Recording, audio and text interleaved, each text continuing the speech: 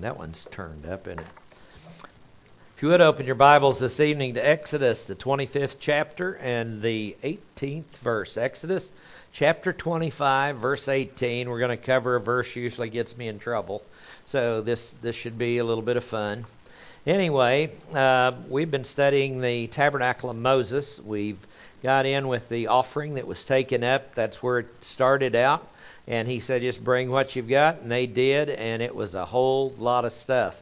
It's amazing, a lot of people think there's only 2 or 3 dozen people walked out of Egypt and everything else is mythology, but somehow that 2 or 3 dozen people walked out of Egypt. They came up with several talents of gold at 75 pounds a talent. They somehow managed to come up with all this stuff, but nobody seems to want to bother with trying to answer how they did that. There wasn't enough people to carry that much gold, much less get it out there in the desert. So anyway, we've been looking at the construction of the Ark of the Covenant itself, and we're going to look at the lid tonight and take a look at what it's got to, what it says about it. We're going to pay careful attention to it because there's a whole lot of details in here that really's got some neat stuff in it. Before we begin, let's take a few moments for prayer and get ourselves ready to study the Word of God. Let us pray.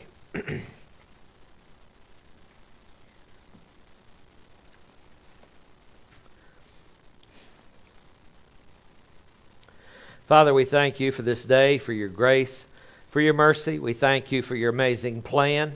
We thank you for the different pictures of your plan that you have laid out for us through the ages.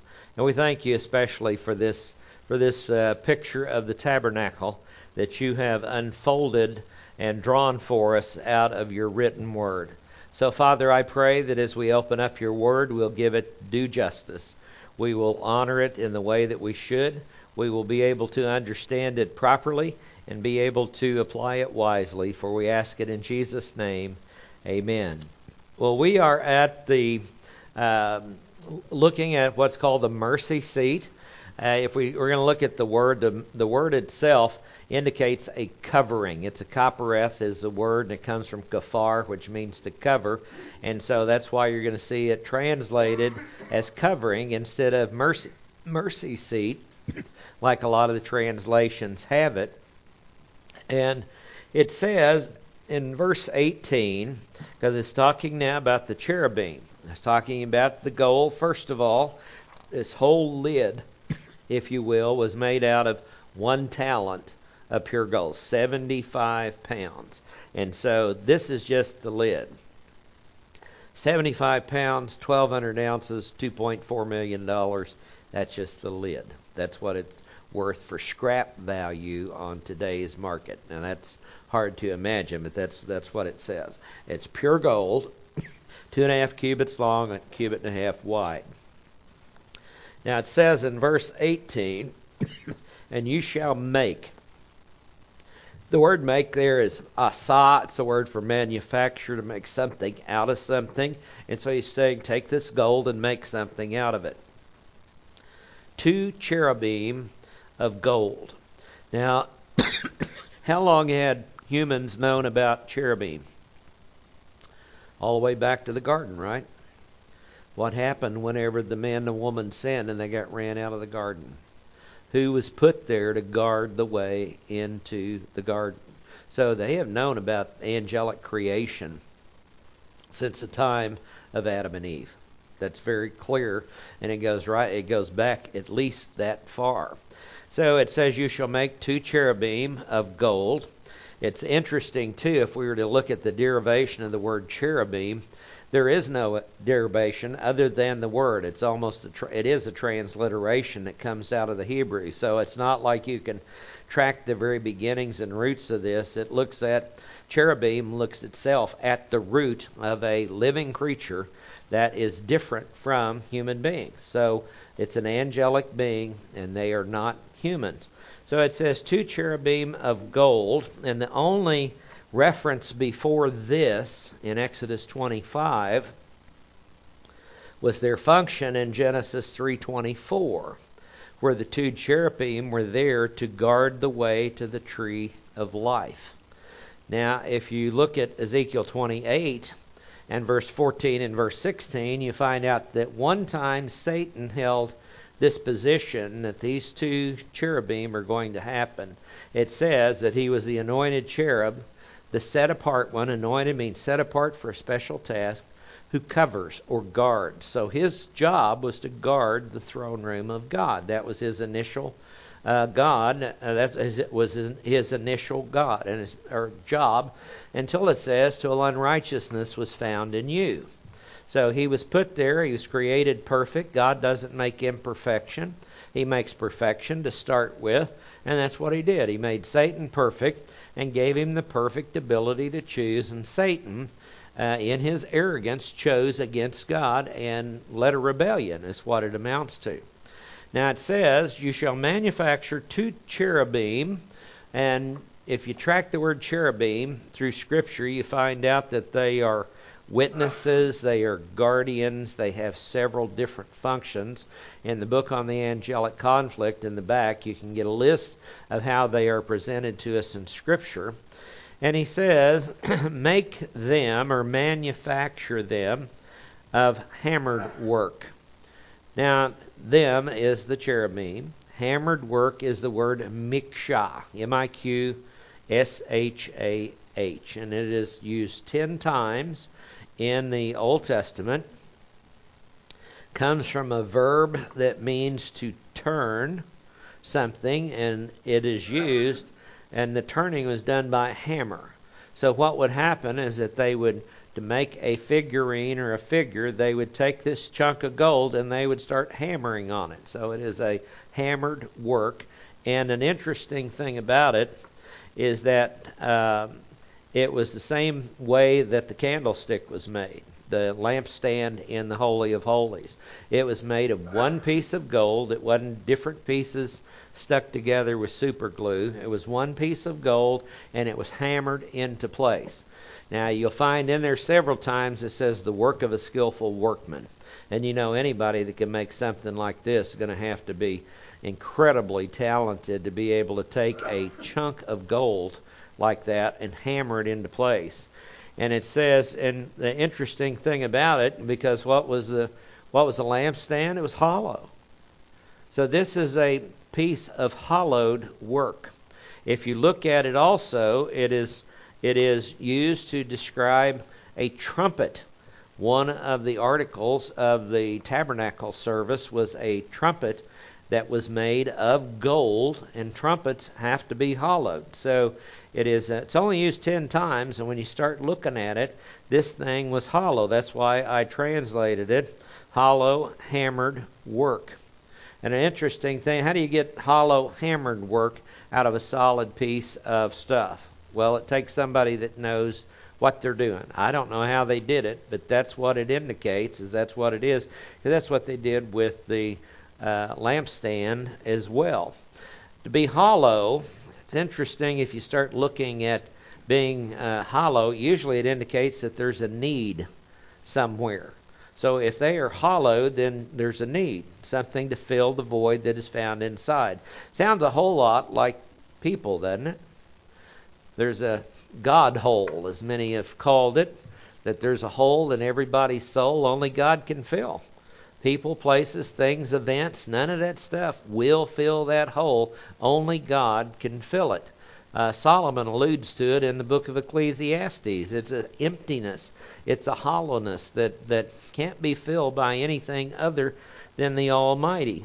And so it says at the 2 ends, literally it says from 2 of the ends of the mercy seat, the copperat, which is the covering. That's how it got to that literal translation there, that LT, the literal or corrected translation. Now,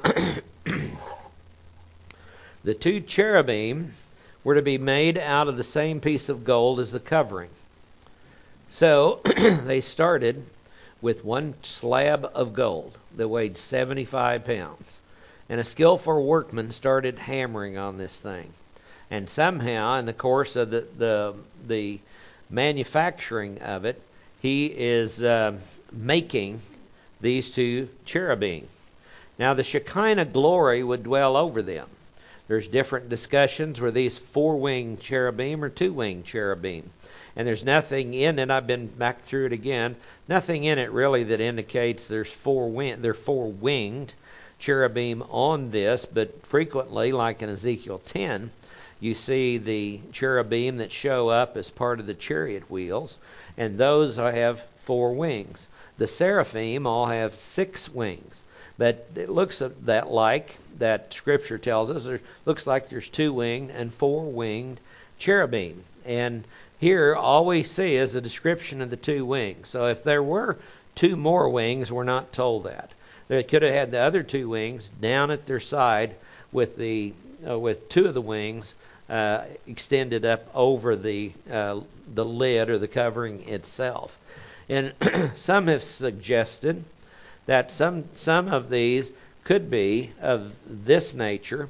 They have the 2 wings down at the bottom that come together, 2 wings at the top, which can make a throne room, can make a throne.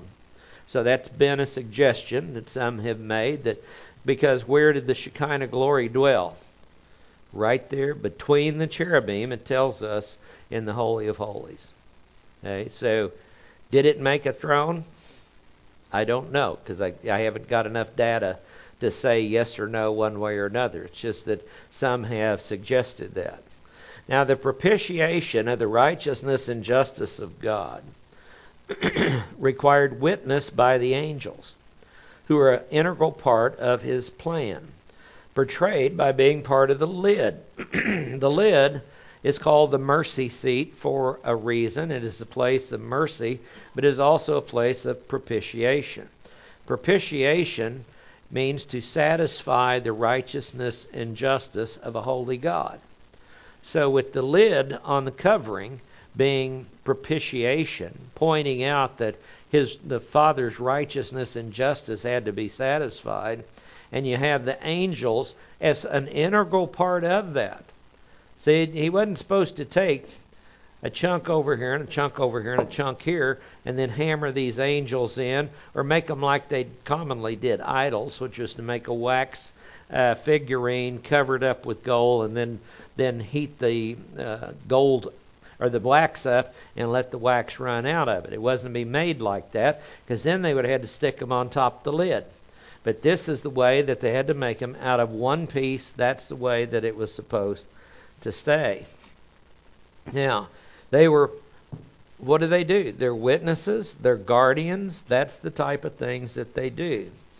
The cherubim were witnesses and at times guardians of his righteousness and justice from attack by the enemy. Genesis 3:24. When the enemy comes after the throne room, has it happened before? Yeah, quite obviously. That's Satan would like nothing better than to bring God down from his throne. But they were witnesses. Now, what does it mean to be a guardian of his righteousness and justice? Guardian means to ward off all the attackers, for one thing. Does God need them? Omnipotence doesn't need anything, does it? But he gives various agents, living agents, the opportunity to serve him. And that's part of where the service comes in. Satan had the opportunity as Lucifer, the anointed cherub that covers, and he blew it. He made a mistake there. So being part of the lid indicated they too had a vested interest in the righteousness and justice of the Father being satisfied. Now, that tells me some things right there to be made out of one piece. They needed to be able to come into the presence and to join up with the Father himself. They were made independent beings with the ability of free will. And that's very clear, because God doesn't make imperfection. So you put Satan in the throne room, and it says, till unrighteousness was found in you, making it very clear that he's the one that chose against him. Isaiah 14, we read and find out that the 5 I wills. And we know when he chose against him. I will be like the Most High. I will ascend above the heights of the clouds. I will sit on the Mount of Olympus in the recesses of the north. Satan knew what he was doing. And if you look at what he had everything except Godhood. That's the only thing he lacked. He had it all. He had the wealth, he had the power, he had the prestige. He was perfect from the day he was barad, created out of nothing, until unrighteousness was found in him. Now the fact that they were part of the covering and hollow pointed out their need of the act of propitiation. They had a need for that. And this is found in Colossians chapter 1, verses 16 through 20. And let's take that out and take a look at that. Colossians chapter 1, verses 16 to 20.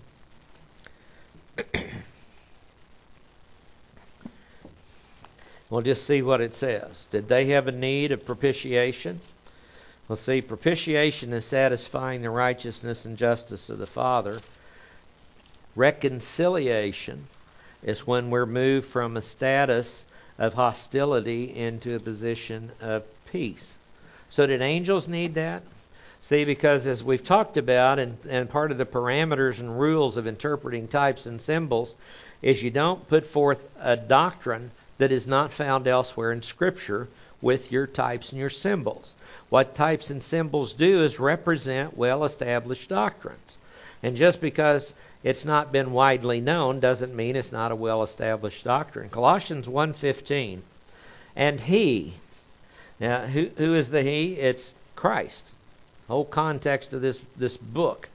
We'll start at 13. He delivered us from the domain of darkness and transferred us to the kingdom of his beloved Son, in whom we have redemption, the forgiveness of sins. Who's the he here? Father delivered us to the kingdom of his beloved Son, in whom, the Son, we have redemption and forgiveness of sins. And he, this is the Son, is the image of the invisible God. He is the firstborn of all creation. For by him, the Son, all things were created. Okay, so did Jesus always exist as God? Yeah. God became man. John 1:1, John 1:14. So God became man. By him all things were created.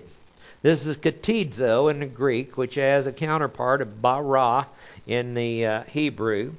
He says, both in the heavens and on earth, visible and invisible, whether thrones or dominions or rulers or authorities, all things have been created by him and for him. Now, does that include angels? Sure seems like it, doesn't it? Visible, invisible, thrones, dominions, powers, and authorities, frequently used to describe angelic ranks. So you're not reading anything into that. And it says, and he is before all things, and in him all things hold together. So Jesus is before all things. His deity has always existed. It didn't come into existence with his birth in a physical body. It was already there. And it says, and in him all things hold together. He's a sustainer of the universe. Besides being the creator, he's the sustainer. It says he is the head of the body, the church, and he is the beginning, the firstborn from the dead, so that he himself might come to have first place in everything. For it was the Father's good pleasure for all the fullness to dwell in him. If we read a little farther in Colossians, it's all the fullness of deity to dwell in him. So Jesus is the exact representation of his being. Hebrews 1:2 and other passages. And verse 20 is the key here. Through him, Jesus, to reconcile all things to himself. Now you define the word all by the context. Does the context include angels? Yeah. Did they need a reconciliation? Yeah. It says, having made peace through the blood of his cross. Where did this opportunity become real to them like it did to man? At the cross. It'd be offered like it was to people before the cross, believing the cross would happen. But when did it become, as they would say, effectual? Okay? All our sins were covered until the cross. That's what atonement is about. At the cross, the issue of sin was taken away because they were all paid for. It says, through him I say, whether things on earth or things in heaven. Now, when is this written? This is written in the church. Things on earth, things in heaven, visible, invisible, thrones, dominions, powers, or authority. To reconcile all things has got to include the angelic creation. And that's based on a simple reading and rendering of the verse. So to say that these angels had a vested interest in salvation is not a stretch at all. Yeah, I think it is very, very accurate. Now, they were hidden from man in the sense of being veiled. But the part of the covering and hollow pointed to their need for the act of propitiation. The Father needed to be satisfied. The fact they were hollow is clearly pointed out by the use of the word hammered work to describe a trumpet in Numbers 10:2. Again, it's only used 10 times, so you have to figure out what does it mean. The same word is used to describe the lampstand, which was hollow to contain the oil. Now, lampstand is another study all to itself because it too was made of a talent of pure gold. You see people pick up the menorah, and they walk around with the menorah, and all the 7 candles are lit, and they're doing that. This was made of 75 pounds of pure gold. So if you're getting ready to pick up a menorah, the one that was in the holy place, and walk around it, it's going to take 2 hands and 3 boys to help you with that thing, move it from point A to point B. The same word is used to describe the lampstand. Angels also had their need to learn the Word of God to complete what was lacking in their faith. See, because the angels didn't know it all from the beginning. They were genius in comparison to us, but they were not omniscient. So they were there to learn. What was a priest of the holy place supposed to do in the throne room of God? He was a teacher. He was a teacher. Priests are always supposed to be teachers. 1 Thessalonians 3:10, as an example, says, as we night and day keep praying most earnestly that we may see your face, and we may complete what's lacking in your faith. Church at Thessalonica, one of the first churches Paul set up, they were saved. He was there 3 weeks. They ran him out of town. The Jews did. They ran him out of town down to Berea. And so he was wanting to come back, and he was writing these letters to the church at Thessalonica. Why? Because he wasn't with them long enough. I want to teach what is lacking in your faith, give you the information you need. 1 Peter 1, verse 10 to 12 says, as to this salvation, the prophets who prophesied of the grace that would come to you made careful search and inquiry. Now you got to just back off and chew on this one a little bit. The prophets coming to you, who, the church, made careful search and inquiry, seeking to know what person or time the Spirit of Christ within them was indicating as he predicted the sufferings of Christ and the glories to follow. He's saying the prophets that would go through and read, two chapters just stick out boldly. The first one's Isaiah 53, which is about a suffering servant, Messiah, who would suffer and die. A most ignominious death, an awful death, and it was prophesied in Isaiah 53. Well, the Jews went through and they read that, and the prophets read that, and they didn't understand it. They didn't understand it fully, and then when you get to chapter 60 through 66 of Isaiah, it's the conquering king.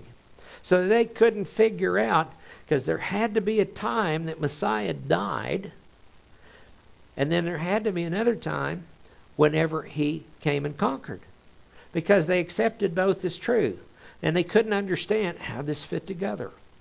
Oftentimes prophecy has been described as being told from different mountains, and a prophet on a mountaintop could see the valley down below and the top of the next mountain. And maybe tops of 2 or 3 mountains down the road, but he couldn't see the valley on the other side of that second mountain. And that basically is what's going on here. What's there? The prophets of the Old Testament, age of Israel, they could often see things, but they didn't know what the specifics were that were down there in the valley. And so it says, what person or time the Spirit of Christ within them was indicating as he predicted the sufferings of Christ, Isaiah 53, and the glories to follow, Isaiah 60 to 66, Jeremiah 31, Ezekiel 40 to 42. He says it was revealed to them they were not serving themselves. So what was revealed to the Old Testament prophets? Hey guys, Hosea, Zechariah, you're not serving yourselves. What I'm telling you is for somebody else. But you, in these things which now have been announced to you, through those who preach the gospel to you by the Holy Spirit sent from heaven. And then this last phrase, and when you want to study the angelic conflict, you got to look for stuff like this. It says, things into which angels long to look. That sentence was complete without that phrase. It didn't need to be in there. And you find this all the way through the Scriptures. The angelic conflict is like the elevator noise, the elevator music. You get in, unless you stop and really think about it, you don't know. You might know there's some music going on, but you don't know what song it is. And that's the same type of thing. You know there's something going on, but you stop and think about it, you don't really know what it is. In the angelic conflict is the same way. It is the white noise, if you will, that is going on in the background. And you stop and look at it, you don't even know there's a problem. A lot of people, I know of a man missionary that went to DTS and sitting in a class with a well-known professor, and professor asked a question, and he started to answer it, and he said, well, based on the angelic conflict, and started to go from that direction. Professor stopped him right there. He says, what angelic conflict? He didn't even buy that there was an angelic conflict. How did he not read Ephesians 6? Our struggle is not against flesh and blood, but the world forces of darkness in the heavenly places. How did he miss that? There's a struggle going on between God and Satan, and we find ourselves right in the middle of this thing. So what is this all about? And you take the little bits and pieces found all over Scripture, and as with prophecy, a picture of what's going on behind the scenes starts to emerge. Why in 1 Timothy 5 does Paul charge Timothy in the presence of God and the elect angels? What? Now, anybody going through and read that thing back in the first century goes, I've never heard of an elect angel, because they're never called elect angels in the Old Testament. Ever. But here's another little thing, another little piece that didn't even need to be in there, that God inspired to be in there. Remember we just studied 2 Timothy 3:16, all Scripture is God-breathed. If he didn't want it in there, it wouldn't be there. And if you approach the Bible with that attitude, if it's in there, there's a reason for it. And that's what we're looking at in the tabernacle. That's part of what is so fascinating about it. Now, the one-piece construction is re-emphasized. And this little verse, 19, it says, and make, once again, it's asa, it is manufacture, and it carries on the force of the command. So this is all part of a command that God is giving to Moses. He says, one cherub at one end. Now, this is important because it means that it's coming out of one end of that slab of gold. And the slab of gold has got to fit the box that the dimensions have been given. See, so this has to be done. A skilled workman has to be able to do this. One end and one cherub at, literally from the other end. Manufacture one cherub from, and notice I put in there this end. That's because the Hebrew demonstrative pronoun is not just at one end or the other. It says this end. So it is like that God is not just giving instructions to be written down, but that God is showing Moses what he's talking about. It's like Moses getting a vision of this Ark of the Covenant, because we know there's one in heaven. But it's like he's giving Moses a vision of this thing, because these are just a shadow of the heavenly places, things in the heavenlies.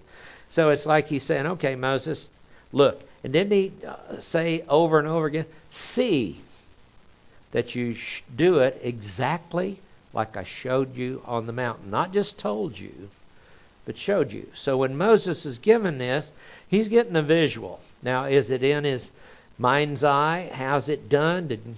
God could say, he didn't even have to do that, and suddenly there's an Ark of the Covenant there.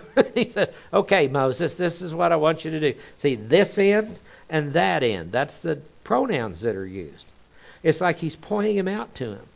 He says, at this end and at that end.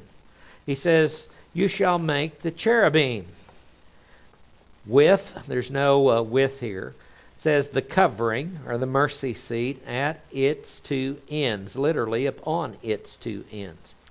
So it indicates that he is not just verbalizing directions, but he's actually showing Moses what he wants. Okay, that this interesting word selection here. Now in verse 20 it says, and the cherubim shall have their wings spread upward. Now, literally it says, and the cherubim shall be spreading. It's a participle that's used here. Out to, which it's a dual for wings. It's word wings. We don't have any duals in English. We just put to in front of it.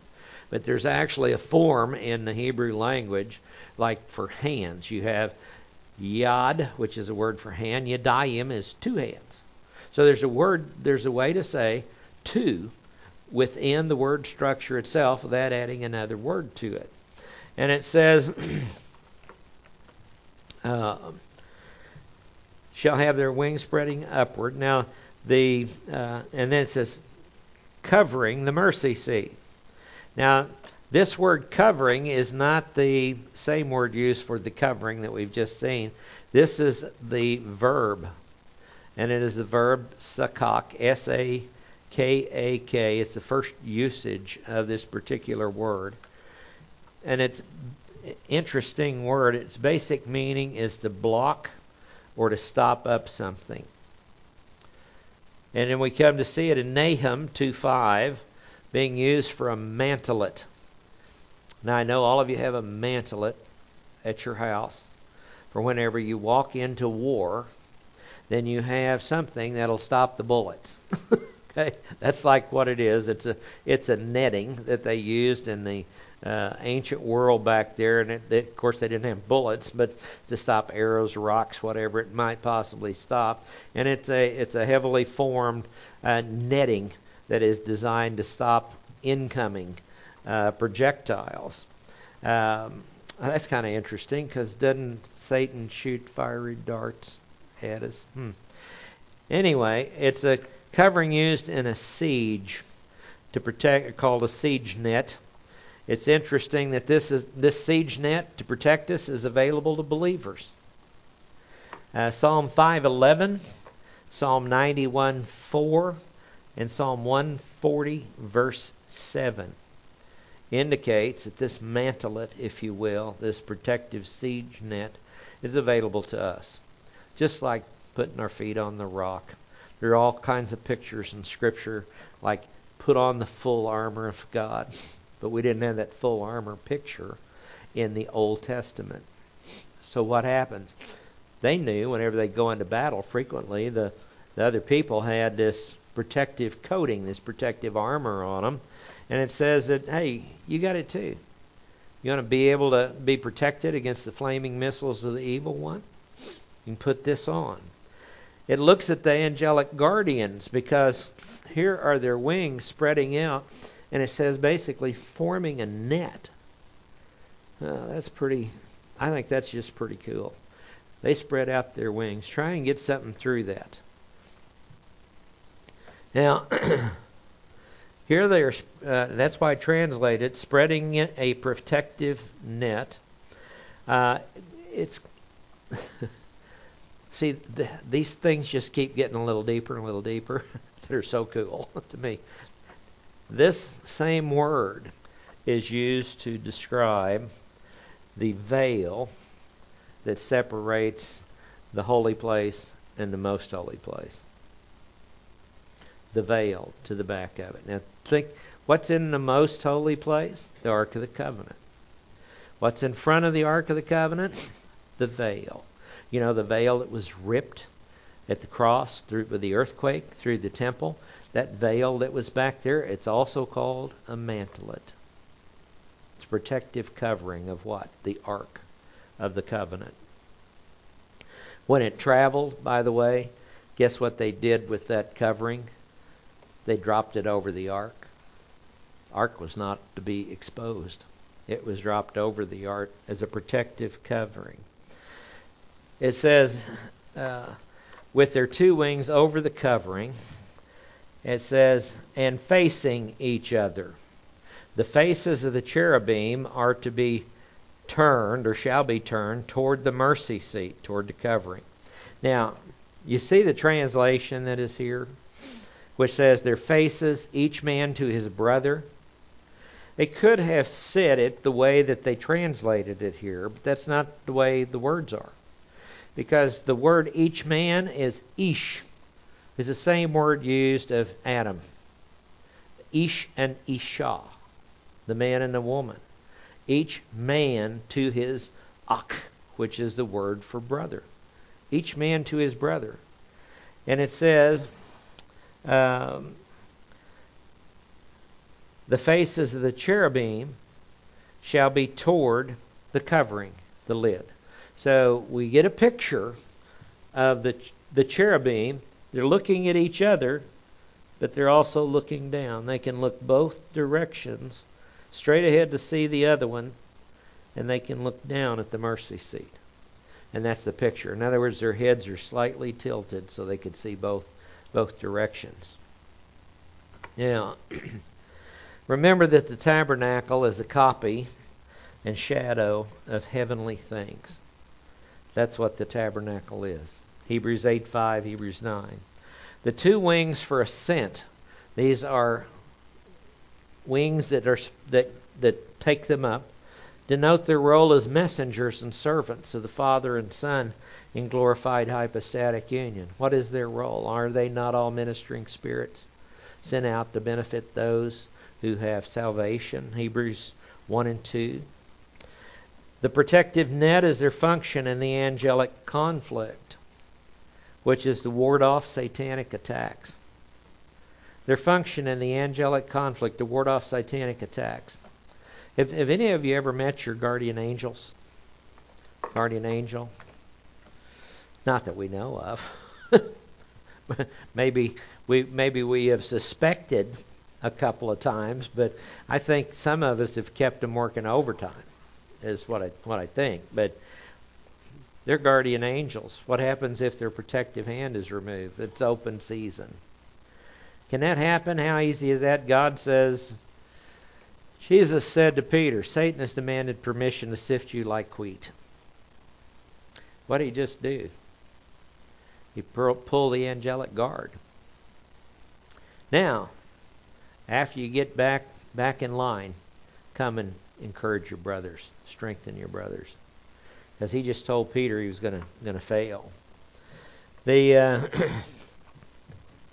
ward off angelic attacks. How about Revelation 12 verses 7 to 10? That's Michael and his angels waging war against the devil and his angels. And the devil was thrown out for the last time. No more to return to heaven and accuse the brethren anymore.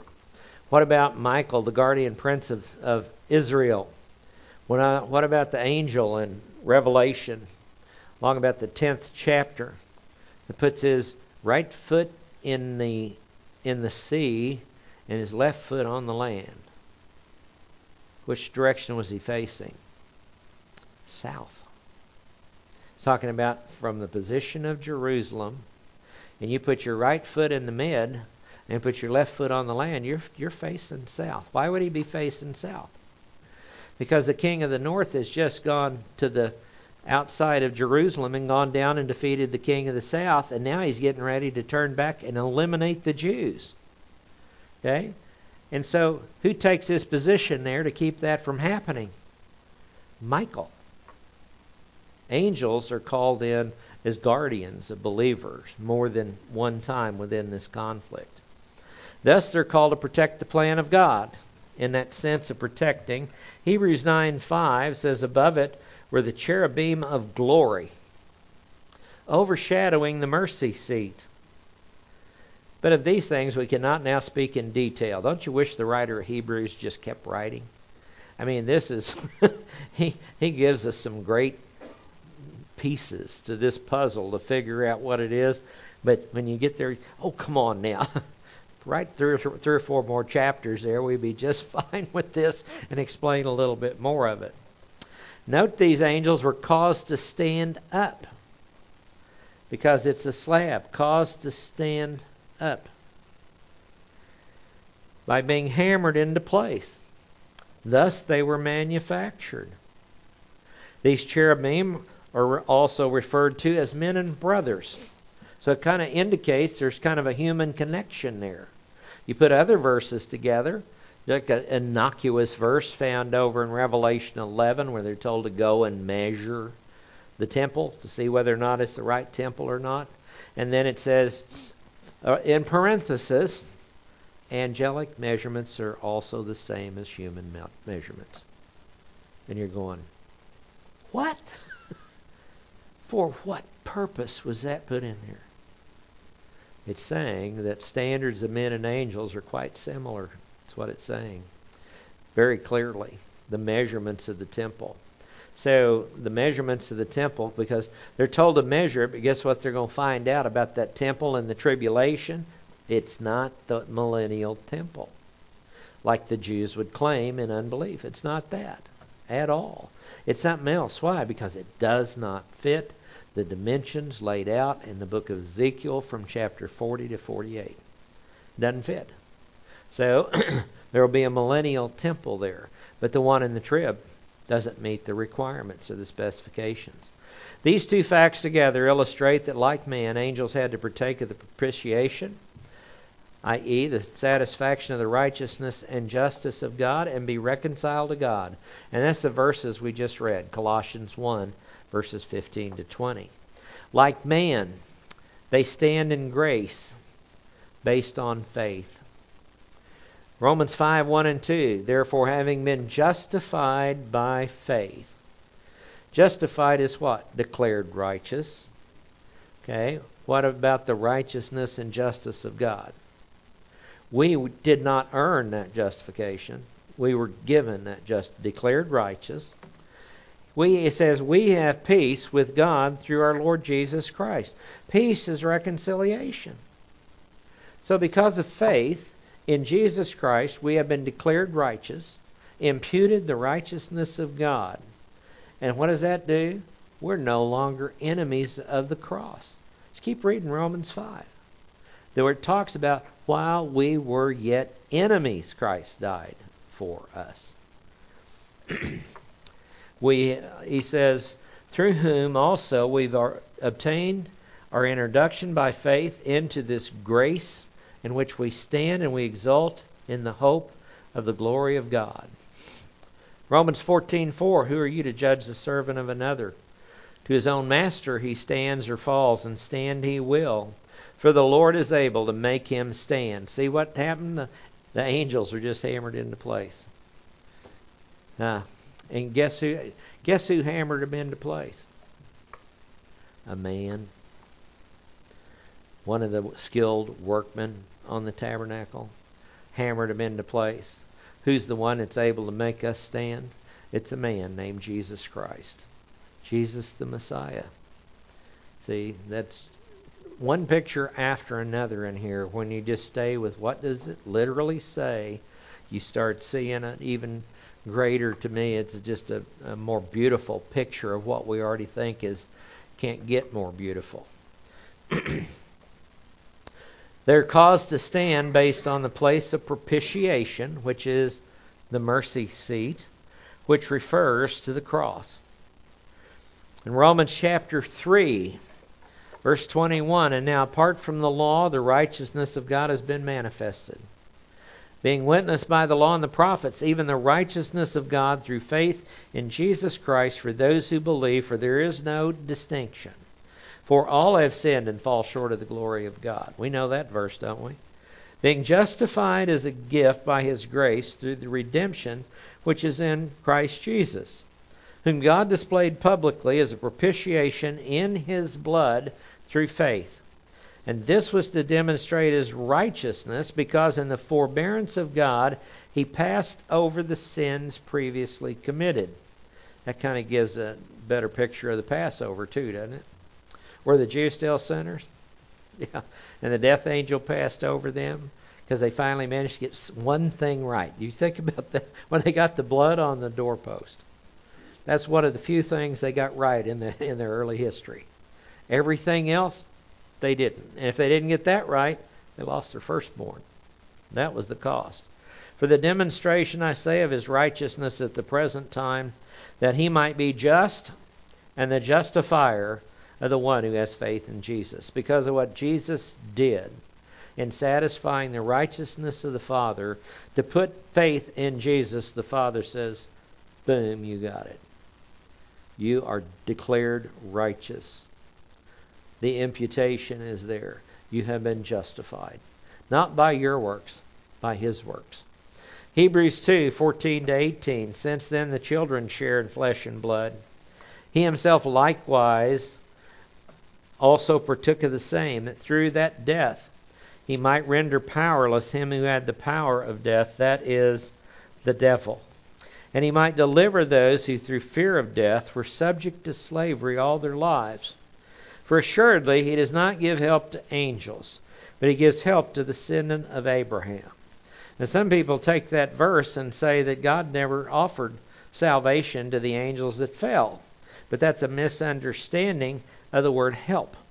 The word help that is used here is used of a physical nature, such as we call it living grace, if you will. Angels don't need it. They don't need air. They don't need water. They don't need, they have clothing. I don't know that they need clothing. They don't have any of those things that we have to keep body and soul together. Here is a human being. We're a lot more frail. So He doesn't offer living grace to them. So therefore, He had to be made like His brethren in all things, that He might become a merciful and faithful high priest in things pertaining to God.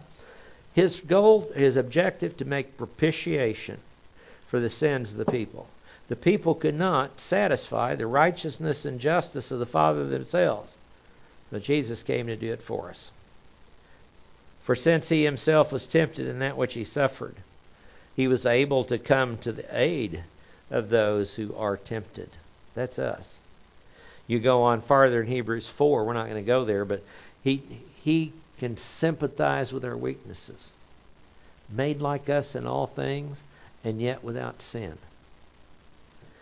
1 John 2, my little children, I'm writing these things to you that you might not sin. And if anybody does sin, we have an advocate with the Father, Jesus Christ the righteous, and He Himself is the propitiation for our sins. See how many times it says that?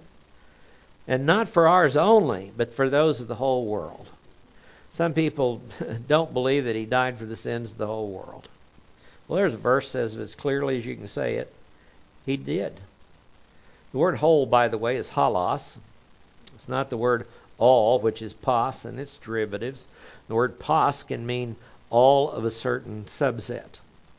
Okay, we could be, if all of the church is here, of Trinity Bible Church, we could say all, but it's of a bigger subset of belief. It's just a small subset of it. So all can be defined differently. Halos is a global, universal word that's used here. You have to play games with the etymology in order to try and get it to mean only part of the world. Now, 1 John 4:10, and this is love, not that we love God, but that He loved us, and He sent His Son to be a propitiation for our sins. And see, these passages are all beautiful. Word propitiation mentioned 4 times in the New Testament. And guess what we've just seen? We've seen where it's used. We've seen who did it. We've seen who accomplished it. And the fact that we can't possibly do it. Beloved, if God so loved us, we should also love one another. Powerful statement. This part of the plan is veiled to men in time, but not unknown. Where is the Ark of the Covenant going to be? Inside the Holy of Holies. When do the Jews get to see it? They don't. For generations, until the veil is ripped, opening the way to the Holy of Holies. They don't get to see it, but they know what's in there. They have been told what's in there. They have faith concerning what is in there. It's not that because it's veiled, it's not known. It's veiled because they hadn't literally seen it. In the same sense, we talked earlier about our resurrection bodies. Right now, they're veiled to us. We don't know what they're going to be like. What we have is a description. We know we'll be like Him, 1 John 3, because we shall see Him as He is. There'll be something about this body. And I love this new body. We can eat anything we want. We don't have to worry about sugar.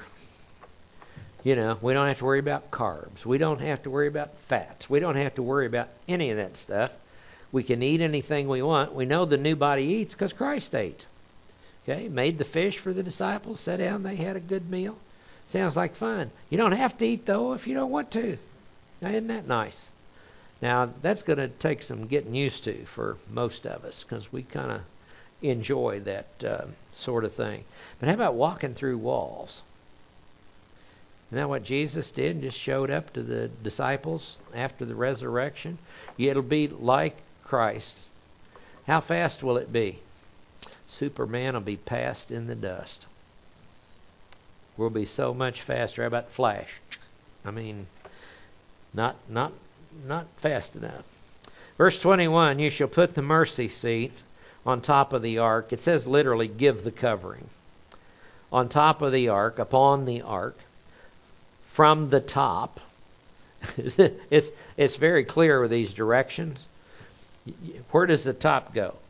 Not on the bottom. It goes on the top. So he is walking Moses through this like he's a little child. Says, you're going to take this, you're going to make these angels on there, and then this is what you're going to do with it. You're going to pick it up, and you're going to put it right on top of the ark, the box that had already been made. And in the ark you shall put, and this is the word give. They like to take the word nathan, which is the word for give, and they like to translate it a lot of different ways because they can. But the word inherently means to give. And so I look at it as it's a grace gift. I'm going to give you this testimony. So the plan of God has to be followed, must be followed by Christ in hypostatic union. This plan is going to be that what? He keeps the law. The 2 tablets of the law are in there. This plan also involves Him being the bread of life. He's going to give people that which will sustain them forever. And the third part of the thing is Aaron's rod that budded. He's going to come back from the dead. Back from the dead.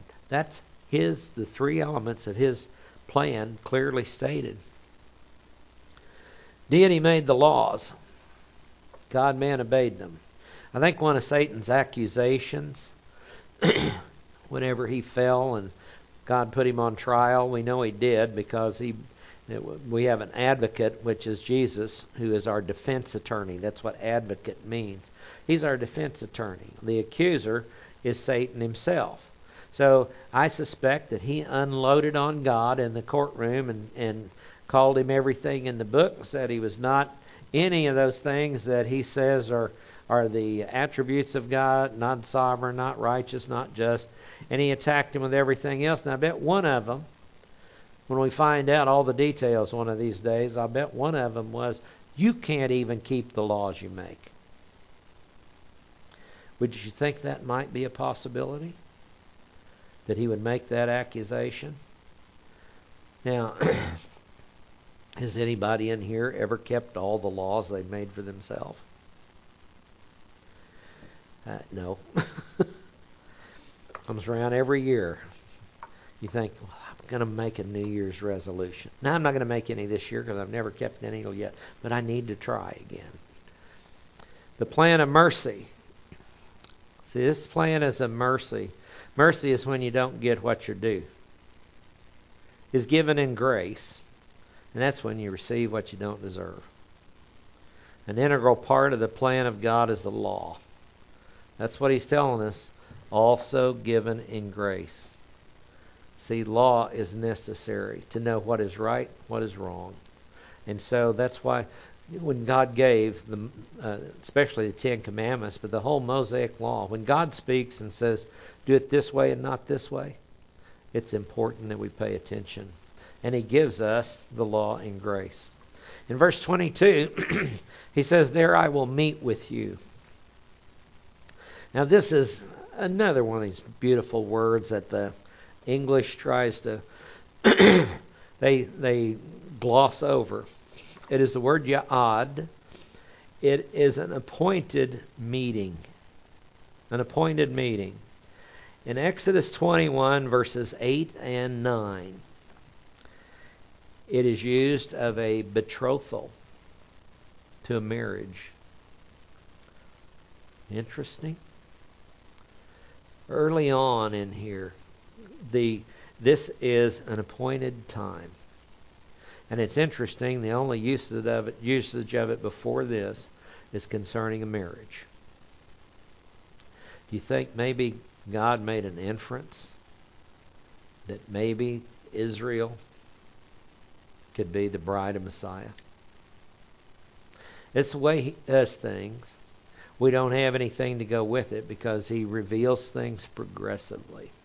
But this looks like that little bitty seed. That little bitty seed of truth. And somebody that's reading this or thinking about it or they heard this and they go, I heard that word before and it was used to talk about a meeting time for an engagement. An appointed time. And from the mercy seat, literally from above the covering, from between the two cherubim which are on the ark of the testimony, I will speak to you about all simply that I command you for the sons of Israel. That's literally what the Hebrew says. So that meeting place demonstrates that no one is going to come to the Father except through the Son. It's an appointed place. The meeting is based on the Lord's timing. Written out in Galatians 4:4. When the fullness of the time came, God sent forth his Son, born of a woman, born under the law, in order that he can redeem those who were under the law, that we might receive our adoption as sons. Appointed times. There's an appointed time for the rapture, appointed time for the second advent, an appointed time for the unveiling of the Antichrist and the unveiling of the two witnesses. There's an appointed time for the breaking of the seals and the blowing of the trumpets and the pouring out of the bowls upon mankind. There are appointed times of meeting. And you know what? There is an appointed time for the wedding of the Lamb. Revelation 19. You just track this all the way through. There's an inference to Israel becoming the bride of Christ. I believe that that's what this is. But that's not yet been revealed in the sphere of progressive revelation. We're only in the third book of the Bible, if you count Job as the first book of the Bible, that we're only so far along. There's 63 more books to be written over the course of another 1,500 years. The foundation of the meeting is because of propitiation. What? That mercy seat. Moses is told he's not going to receive all the information at this meeting. Why? I will meet with you at appointed times. Plural. See, there's going to be more than one. So Moses, this is it for now.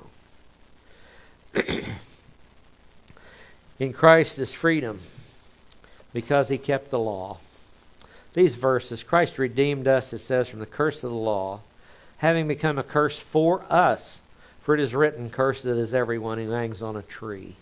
In order that in Christ Jesus the blessing of Abraham might come to the Gentiles, so we might receive the promise of the Spirit through faith. Note that meeting the Lord has to be based on faith in Him because of the sequence of the presentation of the tabernacle furniture. Notice that this just hit me today. He starts with the most important part. It's typical Jewish thought. They give you the bottom line and explain it. What's the most important part of the tabernacle structure? The Ark of the Covenant. So he starts with the Ark of the Covenant and then he kind of backs it out. See, because what's the first thing a person sees when they enter the outer court? The bronze altar. What's that all about? Faith. That an innocent victim is going to cover your sins. After that is the laver, looking into it, realizing that you're still flawed even after salvation. The priest went in and they did what? They ate at the table of showbread. That's the intake of the Word of God, which is all about who? The bread that came down out of heaven. They go to the lampstand and they trim all the wicks. Jesus said, I am the light of the world. Notice what he said, I am the bread that came down out of heaven. Table of showbread. I am the light of the world. Lampstand. I am the great high priest. Altar of incense. And then he's also portrayed on the other side of the veil. On the other side of the veil. The tabernacle starts with a goal of coming into the presence of the Lord. What does it take to get in there? That's where it starts, and that's the way it's going to develop. Let's pray. Father, we are so blessed to be able to look into your Word and see the beauty of it, to see the way you put it together, see the way you've arranged the pieces, see the clarity of it, the depth of it, and the intricacy of it. We're awestruck by what you have done within this writing. May we continue to be, and may we honor you in all of our thought, speech, and deeds, for we ask it in Jesus' name. Amen.